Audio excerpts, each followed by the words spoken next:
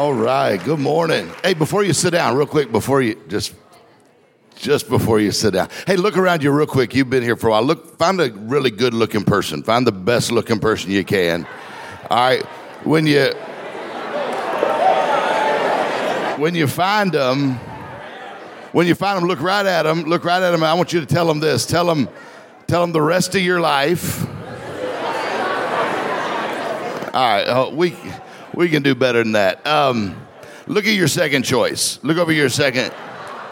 No, don't do that. All right, point to yourself. Let's start there. Let's just point to ourselves. There you go. Say the rest of my life will be the best of my life. Now, I want you to say it one more time like you believe. I'm going to get you to say this a couple times because what you continually hear, you'll eventually believe. How many believe your life could be really awesome?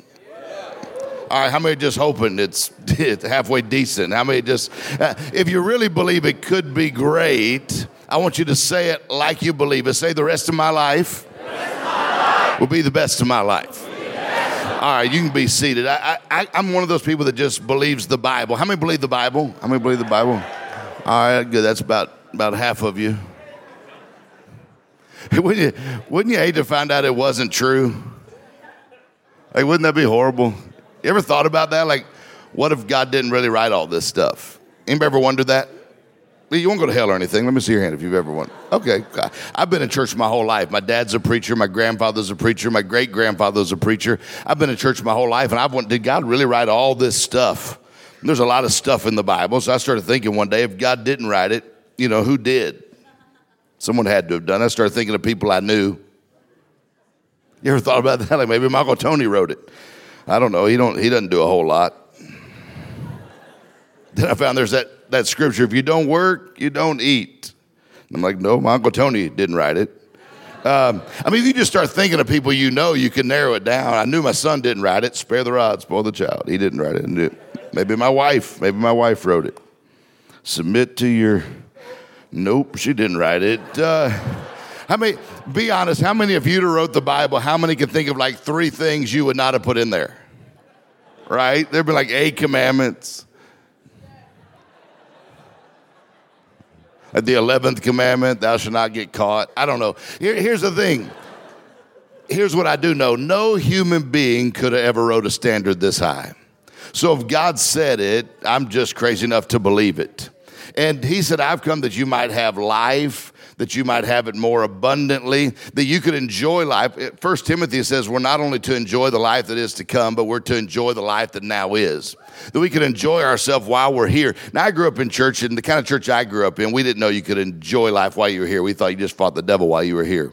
And one day you got to heaven, and you could enjoy life. Because the church I went to, like, everything was a sin. Anybody ever go to church like that? A few people. We couldn't do anything. The movies was a sin. Bowling was a sin. Playing video games was a sin. If me and my brother wanted to play, we just played church. That's what we'd play. We've been saved a lot. I'd preach, he'd get saved. He'd preach, I'd get saved. So we've been saved about 173 times. And we'd baptize each other until my dad caught us, and he would whip us. We didn't get time out. I'm from Mississippi. We didn't get time out in Mississippi. The only time out we had was when Dad took time out to whip us. That was it. And my dad was very patriotic. My whole life, he laid stripes. We saw stars. It just how it was around our house. But I found that I could enjoy life. And so I want to talk to you about that just for a few minutes this morning. Let me just say what an honor it is to be with you at North Central. And man, I'm just so grateful for your president and for his teaching and his passion. How many are thankful to have a president like this? And I love someone that can see a future, can see a bright future, that there's great things ahead. I like that. The rest of our life really can be the best of our life. I don't know. I don't like a lot of negative people. I had to work at it myself. How many have to work at being positive? If you're honest. Yeah, I was born a pessimist. Even my blood type is B negative. You know what I'm saying? And so it's a choice, it's a choice to be positive. And so I got to work at it every day. It reminds me of these twins that were born, identical twins. I mean, you couldn't tell these kids apart. I mean, identical in the way they look. Now, everything else about them was completely different. I mean, if one was hot, the other one was cold. If the TV is too loud, the other one thought it was too quiet. One was an optimist and one was a pessimist. And their birthday came up, and the dad thought, I'm going to try a little experiment with these kids. They're so different. I'm going to see how they respond. So on their birthday morning, the dad went in the pessimist room, and he filled his room up with all kind of gifts and toys and games and all kind of fun stuff. He went down the hallway to the optimist room, and in his room, he put just a big pile of horse manure.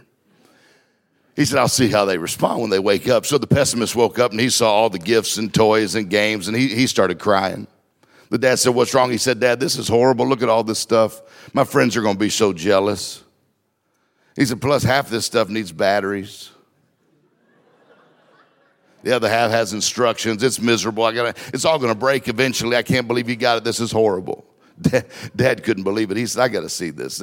He went down the hallway to the optimist room to see how he responded. As he got a little closer to his room, he heard laughing and jumping, and he swung the door open, manure everywhere. He said, what in the world are you so excited about? He said, Dad, with this much manure, there's got to be a pony in here somewhere. A lot of times it's just all in how you look at things. And so I try to look at things. I'm not saying life's going to be perfect. We know that. John 16:33 tells us, in the world you will have trials, tribulation, distress, frustration. Awesome. Just wanted to encourage you a little bit. You're going to go through, how many have ever been on an airplane that hit turbulence? Let me see your hand if you've ever been on an airplane that hit turbulence. Okay, what'd you do in the airplane that hit turbulence? Prayed, someone said freaked out, cried, buckled up. Let me ask you this, did anybody get off the plane? Like right then, you're like, I'm out, I can't handle it. No, how many have ever hit turbulence in life? Things got a little bumpy in your life and relationship, whatever it may be. What do? Same thing. You just hold on. You buckle up. You can't quit. You can't say, I'm out, too tough. I've got to go. I was on a flight the other day with a lady, and she'd never flown before. We talked for a few minutes. She's like, I've never flown before. I'm like, don't worry. I'm on the plane.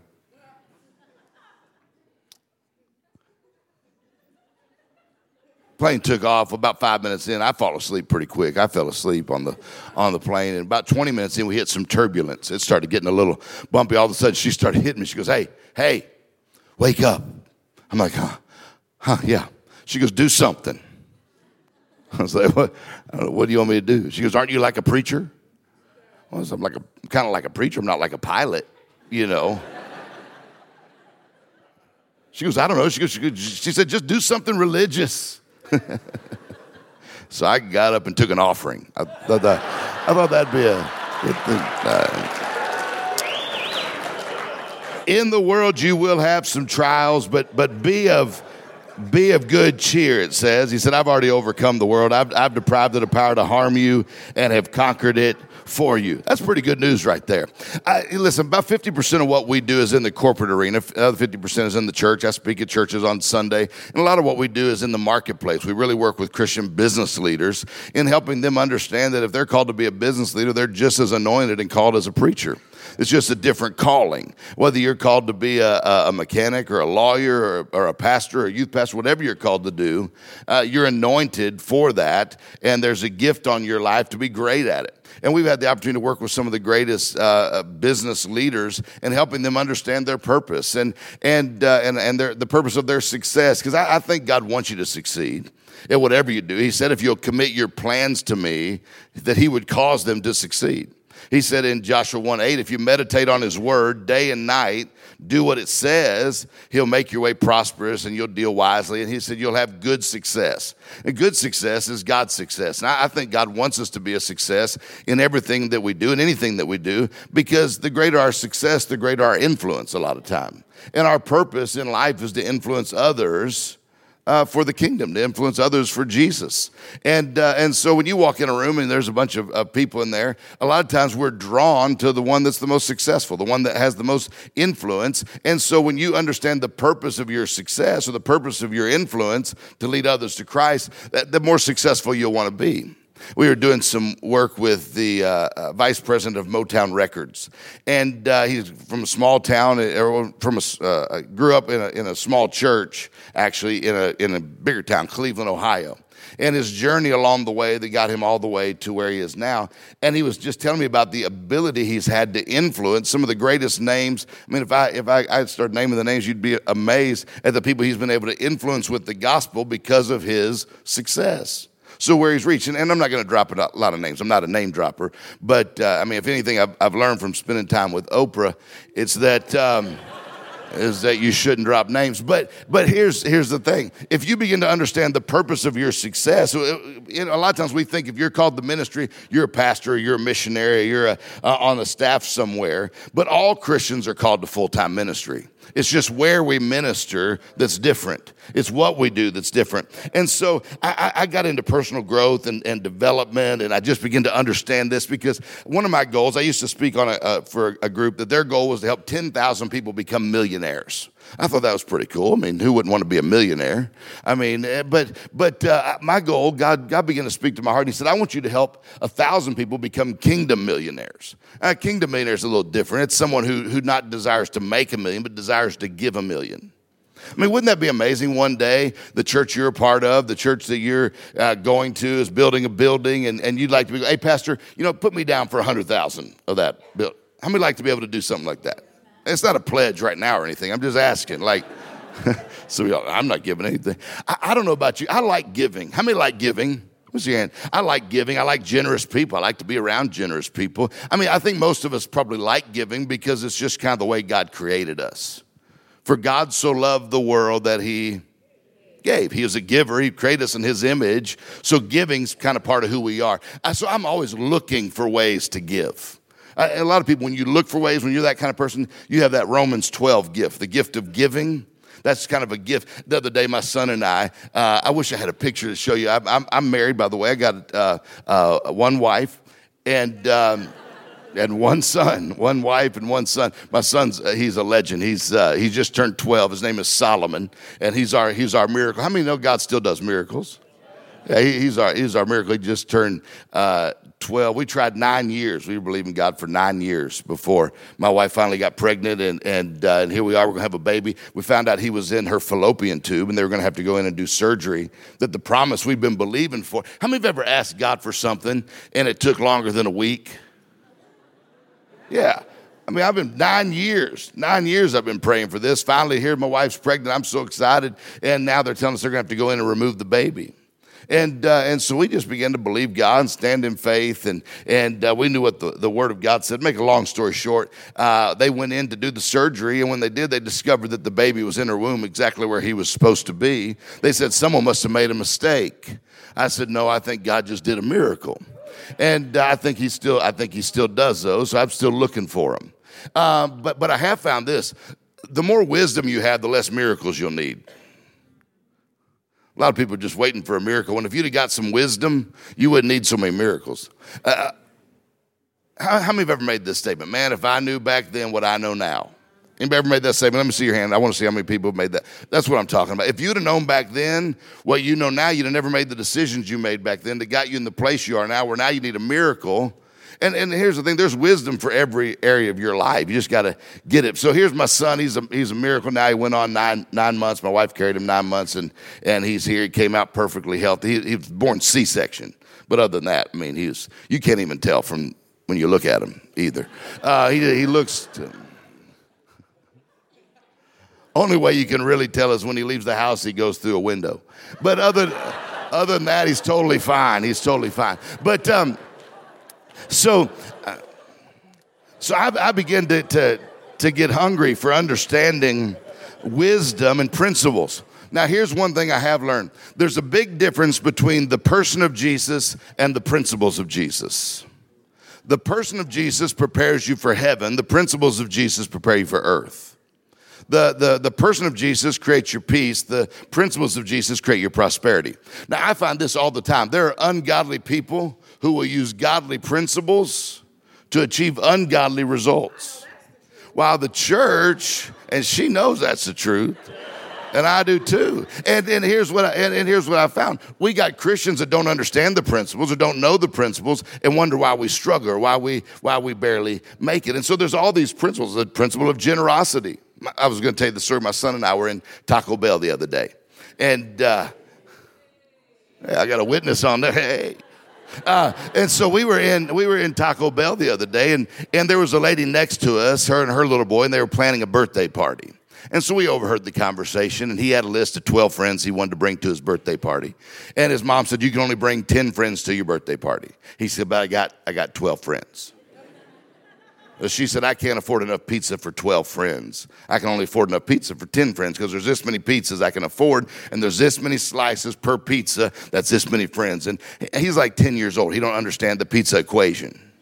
Right? He's like, I don't, he wants all of his friends. And the mom now, she's getting upset because as a mom, you know she wants him to be able to have all of his friends. She just can't afford the pizza. It was a money issue is the whole problem right there. And I overheard the whole thing, and they're getting upset with each other. And I'm sitting right next to him. I'm thinking, I'm a Christ follower. I'm a believer. I'm a man of God. I want to help. And I thought, what would a good Christian do if they heard about someone in need like this? And I thought, you know what? I'm going to pray for them. Isn't that what a Christian would do? We'll be praying for you. Hope it works out. You know, I've noticed how many times we pray about situations that God's already given us the ability to solve. I don't need to pray for, Lord, multiply her pizza like the loaves and the fishes, that there be enough. You know, I could have prayed that. I could have prayed, Lord, let one of his friends move. We'd be done. Could have offered a little wisdom, you know, maybe cut those slices smaller. You get more. Then I remembered I had $100 in my pocket. And here's what I learned a long time ago. When God blesses you, he's got a lot more than you in mind. It's not about you. Your success isn't about you. Your blessing, it's not about you. And so I just walked over to the table, took that $100 bill out. I said, "Excuse me, I don't mean to interrupt you guys. I wasn't eavesdropping on your conversation. I was just listening to it." I heard about the party. Look, here's $100. Invite those other two friends, and you guys have a blessed day. And I just turned around and walked out because it wasn't about me, right? It wasn't like, hey, here's $100. Here's my card. Check out my podcast, and then follow me on Instagram. It wasn't about. By the way, you should totally follow me on Instagram. Telling you, it's awesome. It's a lot of fun at Dr. Dave Martin. And so I just walked out. I'm sure she got home, told her friends, "You're not going to believe this. I was sitting in a Taco Bell, and this big bald angel showed up, and he had $100. We're blessed to be a blessing. When you understand that, and that's what got me into all this understanding and looking at success and where it was in the Bible and what it means. And I heard a story about a guy by the name of Sir Edmund Hillary. Anybody ever heard of Sir Edmund Hillary? Sir Edmund Hillary is the first man to ever climb Mount Everest, to summit Mount Everest, not to climb it, but to get to the top of it. And I always thought that first time, I just knew he was the first one to get up there. I figured he got up one morning, went out there, climbed up to the top. He did it. No one else could do it. As I began to study it a little bit further, I found that he didn't make it the first time. He didn't even make it the second time. He tried 2 or 3 times before he finally made it to the top. But he did something that was very scriptural. And again, every great success principle, you can find them all right in the Bible. He went out and he talked to the mountain. Anybody ever seen that in the Bible? Speaking to your mountain, talks about that a little bit. And he went out and he spoke to the mountain. Here's what he did. He looked at the mountain, Mount Everest. He said, "I will come again and conquer you. Because as a mountain, you cannot grow. But as a human, I can." We have the ability, well, the Bible talks all about the wisdom of God. That really began to spark my journey for personal growth and development. And the book that President Hagin mentioned, Another Shot. I wrote that book. We have the opportunity. We work with a lot of different NBA teams and players. And there's a guy by the name of Kobe Bryant. He's retired now, but Kobe back in 2014 set the record for the most missed shots in the history of the NBA. The most missed shots. Now here's what's amazing. 7 days after he set the record for the most missed shots, he passed up Michael Jordan for the most points scored. So the same guy who has the most missed shots now passes up the greatest player of all time for the most points scored. They said, "How did you do it?" He said, "Oh, it was real simple. I just took another shot." He said this, he said, you can't let the fear of failure or the fear of criticism keep you from trying again. We're all going to make some mistakes. Anybody in here ever made a mistake? Yeah, the person who's never made a mistake's probably never made anything.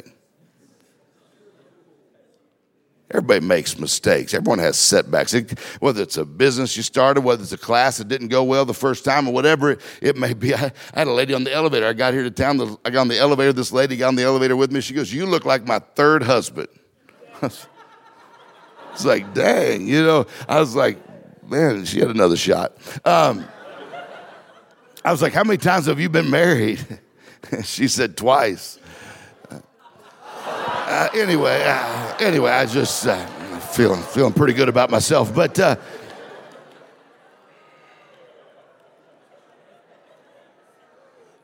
so three things. I want you to write down these three things. If you forget everything else I say, just remember these three things, because I want to put you on a path of personal growth and development. I mean, that's why you're in school. You come to school to learn. But beyond that, growing and stretching your thinking and your mindset and all those things are powerful things. I grew up in a real small town in Mississippi. It took me a long time to stretch my thinking, my mindset, to really believe what the Bible says. With God, all things are possible. I mean, you either believe that or you don't. So here's a couple of things. Number one, growth is not automatic. Growth is not automatic. It's your responsibility. You're only young once. You can be immature indefinitely. So it's a choice to learn. It's a choice to grow. When you were a kid, it was your parents' responsibility, but now you're grown up, and it's your responsibility to grow and to develop. If you want tomorrow to be different than today, you've got to learn something today in order to make tomorrow different. If you go into tomorrow with the same information you have today, you won't have it tomorrow. You just have a longer today. How many want this year to be better for you than last year was? You should. Every one of us should want everything to grow and increase. I mean, that's a God thing. And so I want to learn something every day. I learned the other day, if your airbag deploys on your car, it costs $500 to put it back. I didn't know that. I didn't know that till the other day, because I was looking at the car and they were explaining to me that the passenger side, if no one's with you and it deploys, you still pay $500. So they were telling me that the passenger side could turn off, right? Then I started thinking about the people who were riding with me. That's $500. You got to decide, like, are they worth it? I don't know. I'm kidding. I had a little accident the other day. I called home. I said, honey, don't worry. I'm fine. My airbag deployed. I'm sorry about your mom. But just choices. But here's the thing. That was a joke, too. I love my mother-in-law. She's awesome. A couple of Christmases ago, I got her a cemetery plot for Christmas. And I didn't get her anything last year. She was all mad at me. You didn't give me anything for Christmas this year. I'm like, you didn't even use what I got you last year. So anyway, you want to learn something new every day. We do a lot of book signings, and I'm always learning new ways to sign names. I mean, people got all kind of ways to spell names. There was a new girl at Starbucks the other day that I was just messing with her because she had her little badge on, trainee. And I was like, that's funny. Your mom named you trainee. And she looked at me. She said, it's Trene. I had no idea. So all I'm saying is there's always something to learn, but it's your responsibility. And if you a lot of people don't like to talk about responsibility because we'd rather blame other people for our problems. Yeah, how many know anybody always has excuses? Don't point at them. Yeah, but it's always someone else's fault. It's my parents' fault. It's the government's fault. It's my boss's fault. I could always blame someone else, or I could take responsibility. And if you don't make personal growth your responsibility, it's never going to happen. The road to anything worthwhile is always uphill, so the sooner you get started, the sooner you'll get to reaching your God-given potential. The reason first grade desks are so small is because you're not supposed to be sitting in them when you're 22, right? You're supposed to learn. You're supposed to grow and develop and be teachable. I love what John Wooden, the great basketball coach, he said, what counts most is what you learn after you know it all. A lot of times we think we know so much, and I've made it my life journey to keep growing. I walked in the other day, my grandfather, he's 95 years old. He's still preaching. He just preached last week, 95 years old. And he actually was in he pre-ordered the Bible. I mean, he's been there. He's been around a while. Like I saw, it was signed inside like Moses, like great crossing the sea with you. But he was reading a book. I said, what you reading? It was a self-help book. And I said, what is that? He said, I said, Grandpa, you're like 95. He said, well, I'm not dead yet. I love that. I mean, God has great things, no matter what age you are. I mean, whether you're older or whether you're younger. God's got amazing things in store for you. Oh my goodness, I'm almost out of time. Let me wrap this up. In the words of Kim Kardashian to her first husband, I won't keep you long. Okay, let me wrap this up. Let me wrap this up for you right now. So, remember these other two things. Other two things. Growth today brings success tomorrow. What you learn today increases your tomorrow. What you sow today determines what you reap tomorrow. We could talk a lot about that. What happens after a team wins a Super Bowl? Oh yeah, you don't know what I'm talking about.